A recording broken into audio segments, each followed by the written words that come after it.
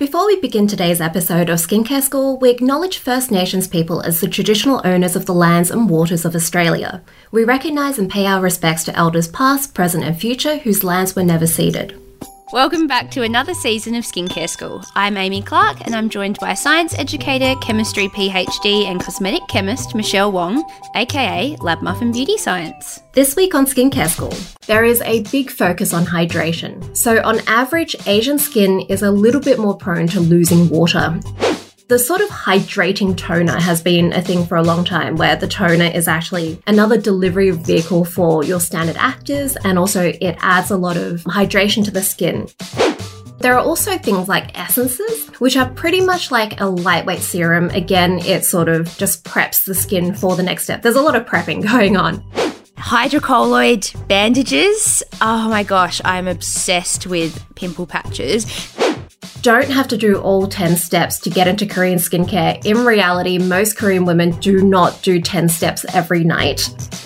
Snail was a really big thing in Korean skincare maybe 4-5 years ago. It's become less of a thing now, but it is still really good. A lot of people still swear by it.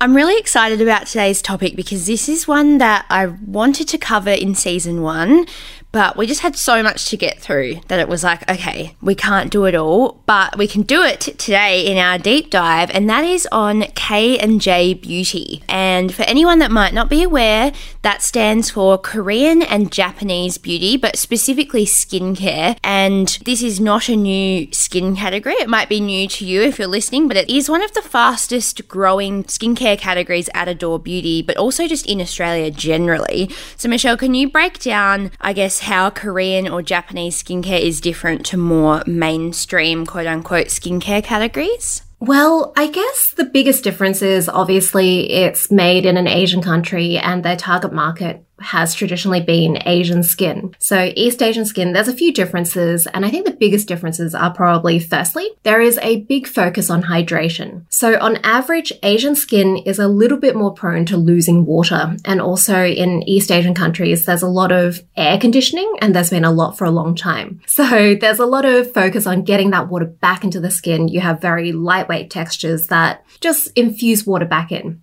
The other big thing is that how Asian skin ages is quite different from how Western skin ages. With Western white skin, the main way that it ages is with texture. So you get more wrinkles and fine lines. Whereas with Asian skin, there's this meme which all my friends kept sending to me, which is the aging process of an Asian woman. And it's like you look the same from like 20 until 40, and then suddenly menopause hits and you turn into this like shrunken woman with curly hair and like a fat puffer jacket, and then you shrink into this tiny like short Asian woman with like a bun. Yeah, the main way we age isn't so much wrinkling, but more with pigment changes and uneven skin tone. So there's a lot of focus on evening out skin tone and dealing with pigment. There's so much like history and research and cultural influences that go into the Korean and Japanese skincare approach. The focus on hydration and the skin barrier and kind of that skin barrier first approach to skincare. As we spoke about in episode 5, the skin barrier, so important. If your barrier is effed, you're not really going to achieve the results that you want from your skincare. So that's what I personally love about Korean and Japanese skincare. But there are some key differences in terms of the types of products. So can you kind of explain some of those different types of products that people might see in a Korean or Japanese skincare routine? Yeah, so I guess in a more Western routine, we kind of think of cleanser, then like sometimes a harsh toner, serum, cream. But in Korean skincare, there's like a lot of other steps that they insert between these. So I guess first off, toners in Western skincare, they used to be really stripping, full of alcohol, really like punch you in the nose, make your skin feel tight. And if it's tight, that's good. It hurts a little bit. And then you move on to your next step. So like you said, there's a bit less of that pain is good attitude to skincare. So The sort of hydrating toner has been a thing for a long time, where the toner is actually another delivery vehicle for your standard actives, and also it adds a lot of hydration to the skin. There are also things like essences, which are pretty much like a lightweight serum. Again, it sort of just preps the skin for the next step. There's a lot of prepping going on.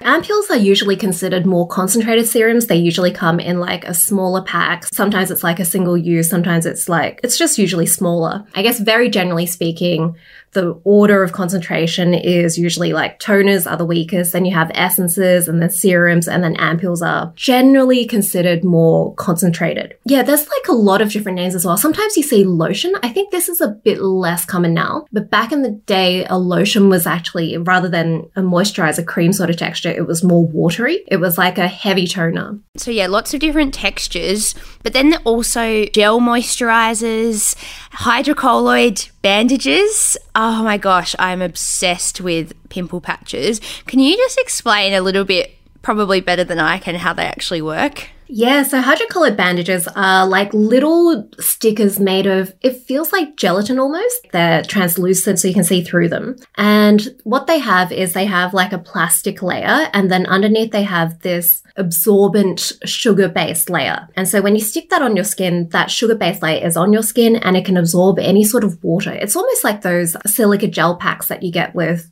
supplements. Yeah, so it absorbs it and sucks the gunk out of your pores. And it's also waterproof.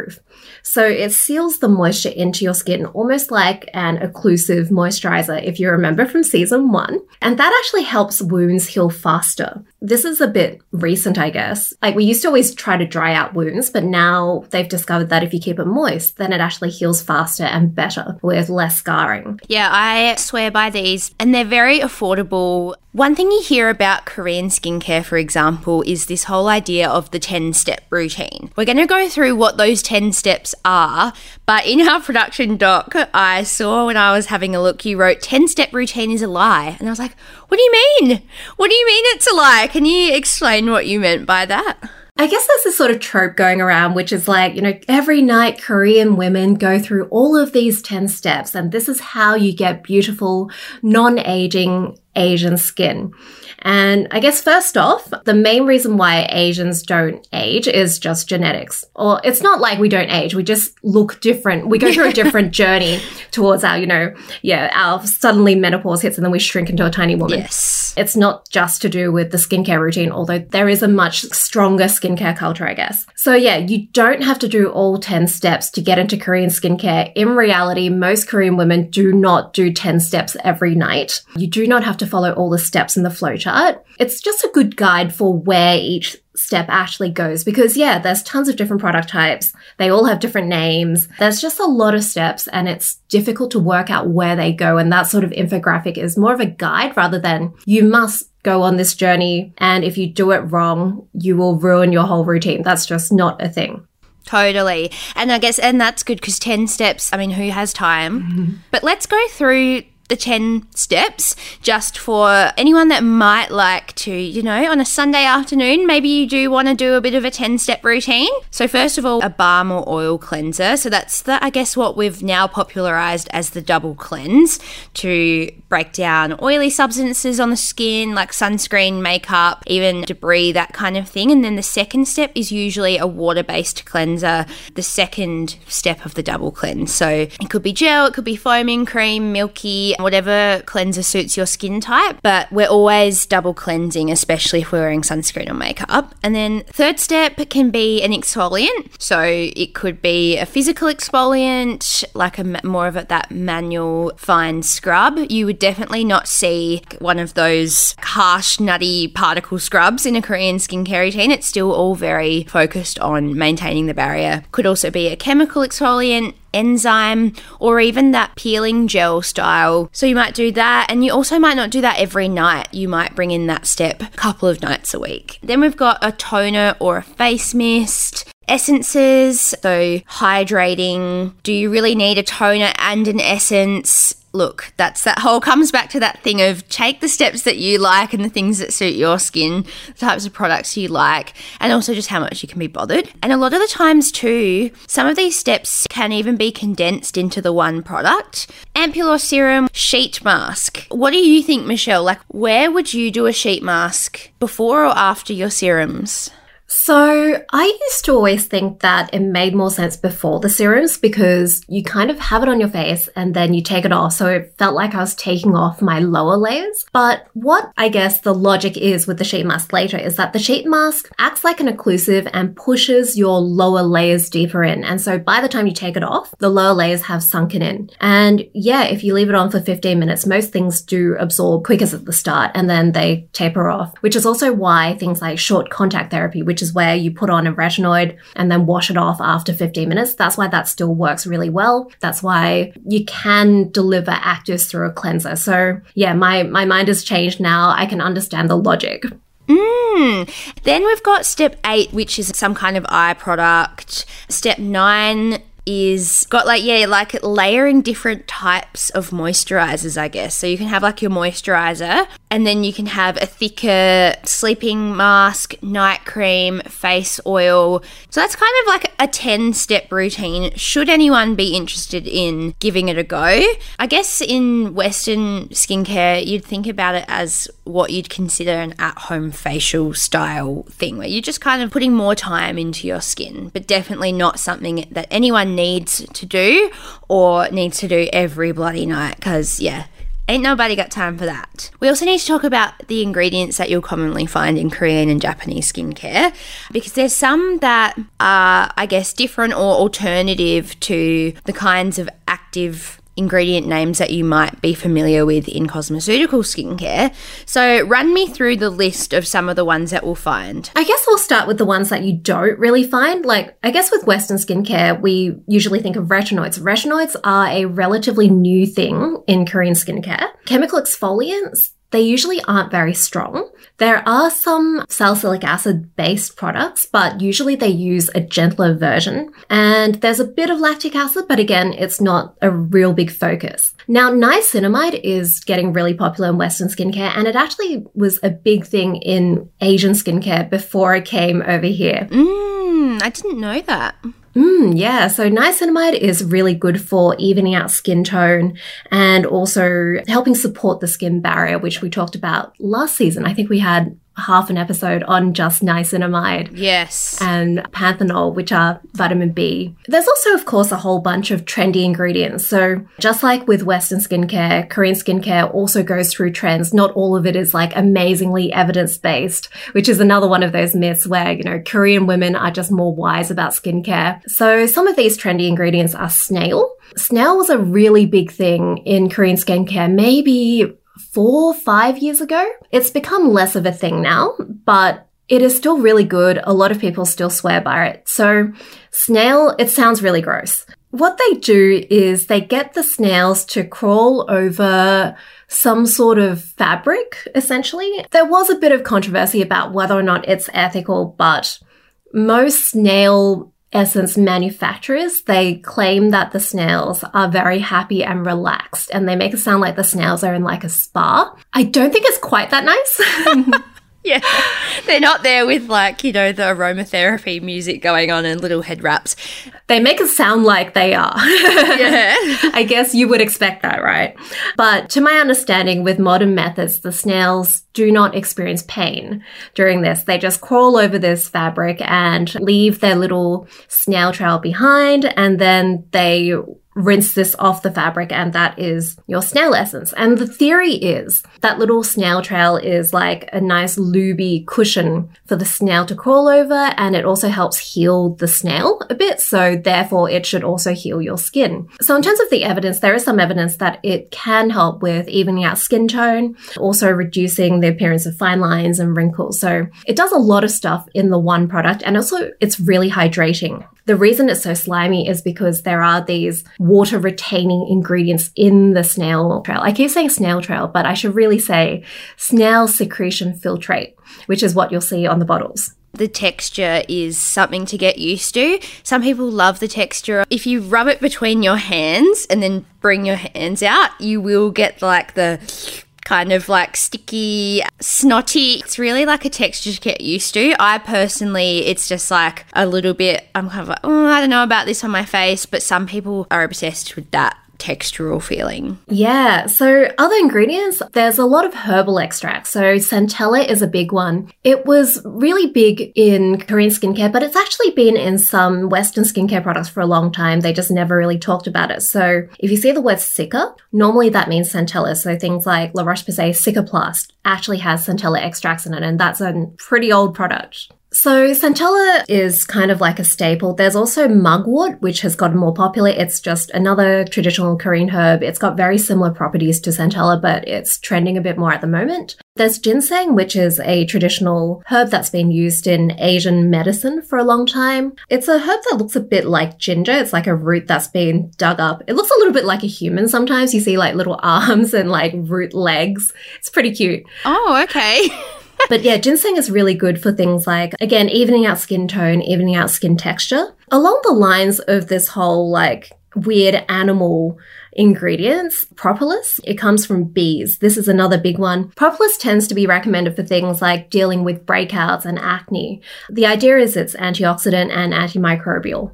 In Asian skincare, if you're vegan, you probably should read through the ingredients list carefully because there are quite a few different animal products in Asian skincare. And yeah, some of the ones that have trended in the past are quite weird. So starfish extract was really big a while ago. Horse oil was also a really big thing. I think it might still be a big thing in some places.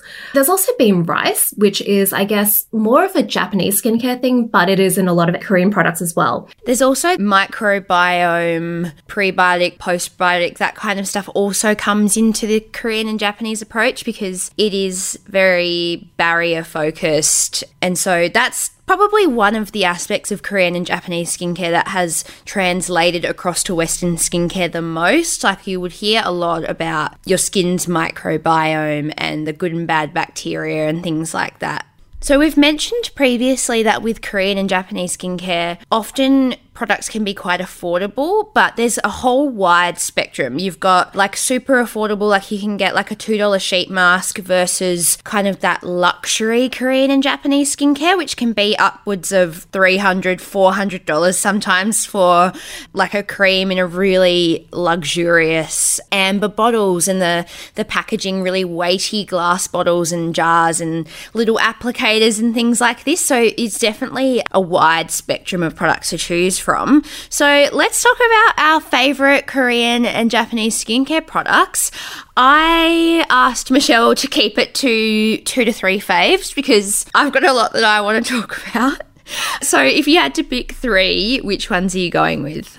All right, this was really hard. I had to take out a lot of products because, yeah, I love Japanese and Korean skincare. I've been using it for so long. So I picked Cosrx Snail Mucin Essence. This product, I have seen it go viral on every platform over the years. So I think I first saw it go viral on Reddit in like 2013 or something. Yes. And then it went viral on Instagram. And then recently it went viral on TikTok. Yeah, every generation finds this product and it's like the hot new thing, and it's like, guys, it's been around for ages. It's just super hydrating. So I think people who had dehydrated skin just suddenly saw their skin smooth out and just really get that sort of dewy, glassy kind of glow. The other one I picked was the I'm From Rice Cream. This is a moisturizer that just has a really lovely texture. It's really good because it has that sort of nourishing glide, but you end up with a sort of satiny finish, which is just so rare for someone with oily skin. And I think it's because of that rice. There's a bit of that sort of starch, translucent powder effect at the end. And rice is also meant to be tone brightening and hydrating.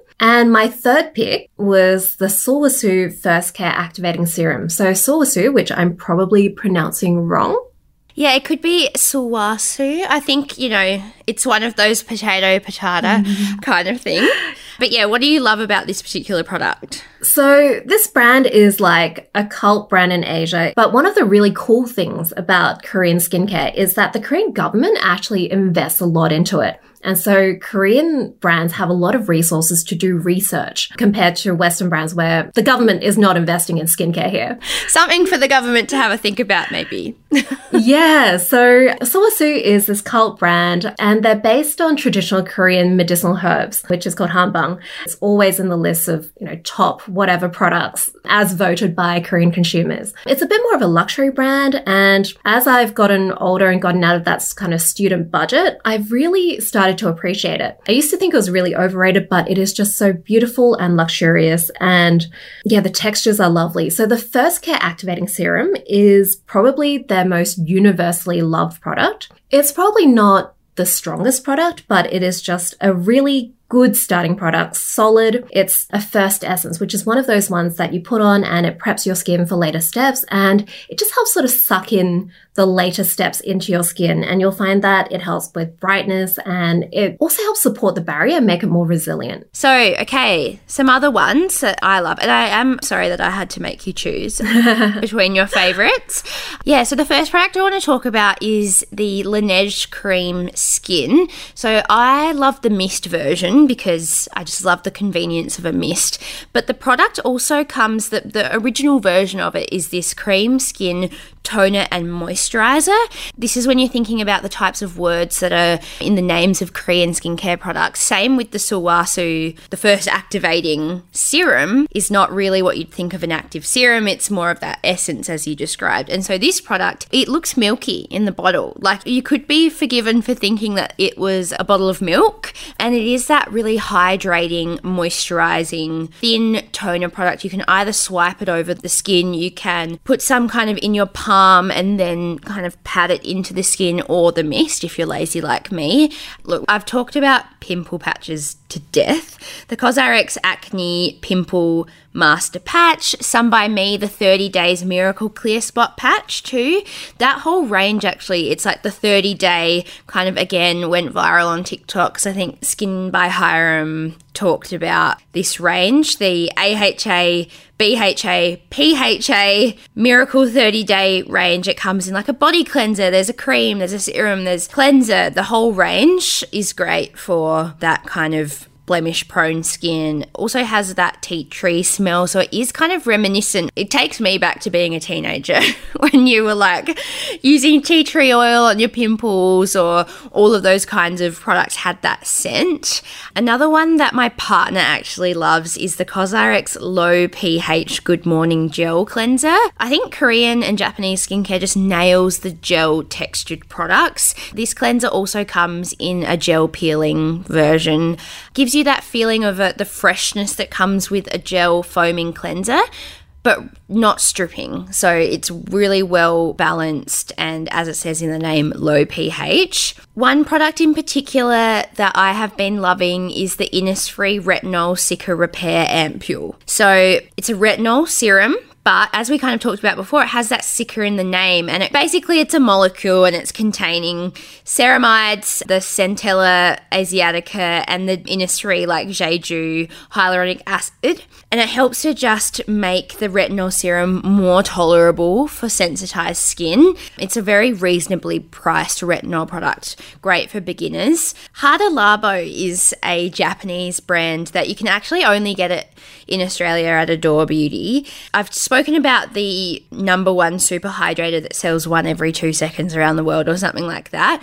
But the underrated product for oily skin havers, or if you're looking for a summer moisturizer, the Intense Hydrating Skin Plumping Gel, kind of says it all in the name. It is like a gel cream packed with their hyaluronic acid complex that they use in this brand.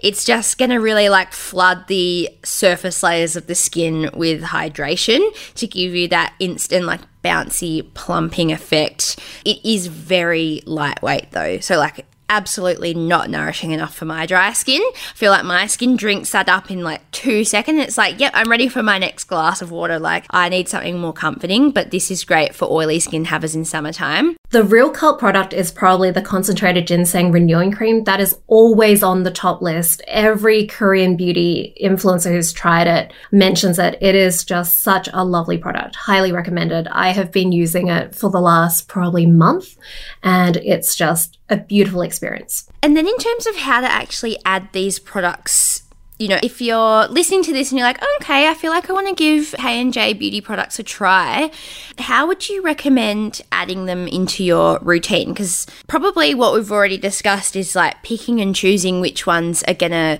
slot in or suit your specific skin type or skin concerns, right? Yeah, so I would just recommend slotting them into your current routine, because one of those really big advantages that we mentioned before is that it is really lightweight layers, and they're kind of designed to work well with other products. So you'll rarely get things like pilling and those sorts of issues that you often get when you try to layer too many things, because yeah, that is how they were designed. So maybe just have a look at that 10-step routine, see what you have, and then just slot it into the appropriate spot. I also love, just a final tip, someone who I feel like gives such great examples of how to incorporate Korean and Japanese skincare products into, I guess, a more of a Western cosmeceutical, active or French pharmacy skincare routine is Amelia Sinkson. She posts her morning and evening kind of skincare lineups, and I love seeing it's always such a broad range of products. You'll have like your CF Auralic serum, but then you'll also have, like a Laneige or an Innisfree or COSRX Korean products in there too, with like a La Roche-Posay. Really good mix of high and low. So go and follow Amelia Sinkson on Instagram for some of those kind of examples about how you can fit K&J Beauty into your routine. So I feel like the person that sent this question in, they and I might be in a fight, because this person wants to know if face mists are a waste of money. So here is the question. Are face mists a waste of money, or do they actually have a place in a routine? I just want to hear your thoughts straight off the bat, Michelle, because I know what I think on this topic. I think it entirely depends on the mist, because a mist is really just a different vehicle for ingredients. Like, it's just like a serum or a toner or a cream. It depends on what's actually in it and what you want out of it. So yeah, it's a very non-committal, inoffensive answer. But yeah, there's lots of upsides to mist and downsides as well. So I guess like the biggest upside is that it's really lightweight. You can apply it over makeup without disturbing anything. It's pretty quick to apply and it feels really nice. The obvious downside is that if you have hair like mine, if you've got a fringe, then you'll probably spray your fringe and mess that up. The other downside, which I don't think gets mentioned a lot, is that some ingredients just don't work well in a mist. So I think a lot of us have probably experienced this. You get a mist and you mist it on your face and it's the first time you've used it. And instead of a mist, it comes out as a jet and you get yourself in the eye. Yeah, exactly. It literally is like a camel spit in the eye. Totally been there. And the other thing too is, in terms of if mists are a waste of money, it's kind of like if you're using an active mist, so say like you're using an antioxidant mist or a vitamin C mist, and you're wanting that to be like the primary source of vitamin C or antioxidants in your routine, then probably your money would be better spent having that product as a serum where it's like more even contact with the skin or things like that. So it totally does come down to like, what are you expecting from this mist? What about the benefit in terms of, applying a mist kind of step before serums for penetration? Like, is that a thing, or is it kind of a bit of a stretch? Well, like we said before, if you have really well-hydrated skin, it tends to be more permeable, so the serum might get in a bit better. But I don't think a mist is necessarily better than just, washing your face beforehand, or even just like leaving the serum on for a bit and then maybe adding a second layer, because there are so many things that can hydrate apart from just a mist. But if it works in your routine, if it's a product that seems to play well with your skin, then I think it is a really good option.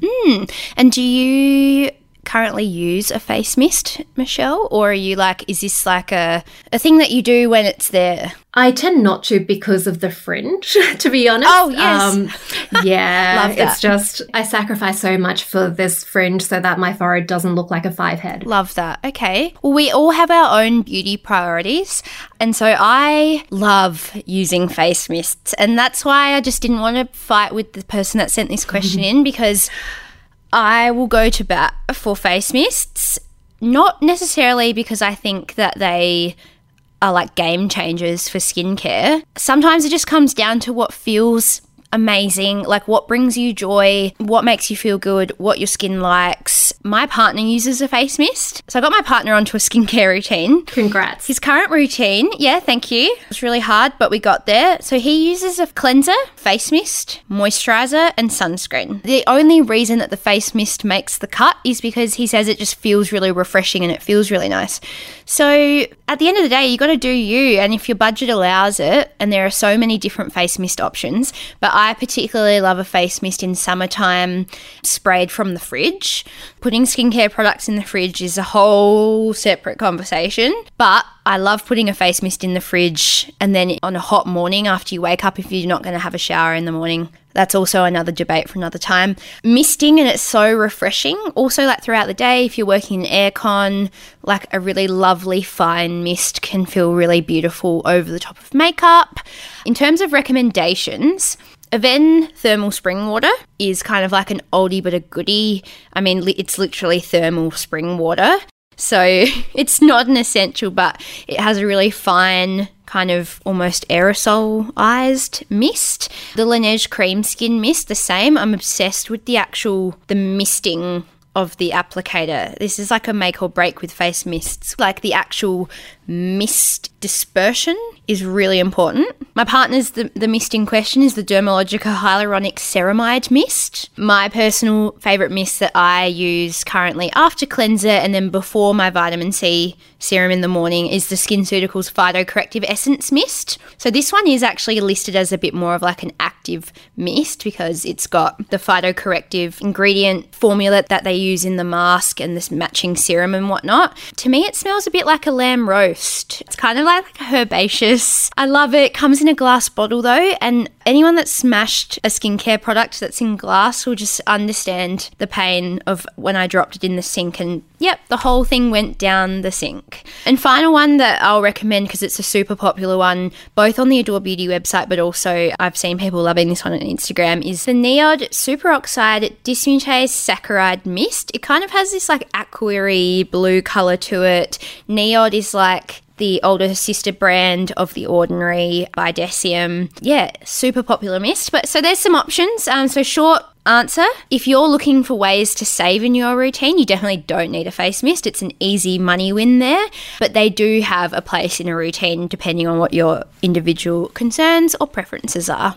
Thanks so much for listening to this episode of Skincare School. You'll find everything we spoke about referenced in the show notes. Got more skincare questions? Well, did you know that there's a whole team of experts and product specialists waiting to answer them on our Adore Beauty live chat? You can jump onto the adorebeauty.com.au website and chat to our team of real people in real time. And while you're there, tell us what you think, leave a review and a rating, and don't forget to tell everyone in your life about Skincare School. If you enjoyed this episode, you can subscribe in your podcast app and you'll get a notification the second that our next episode drops.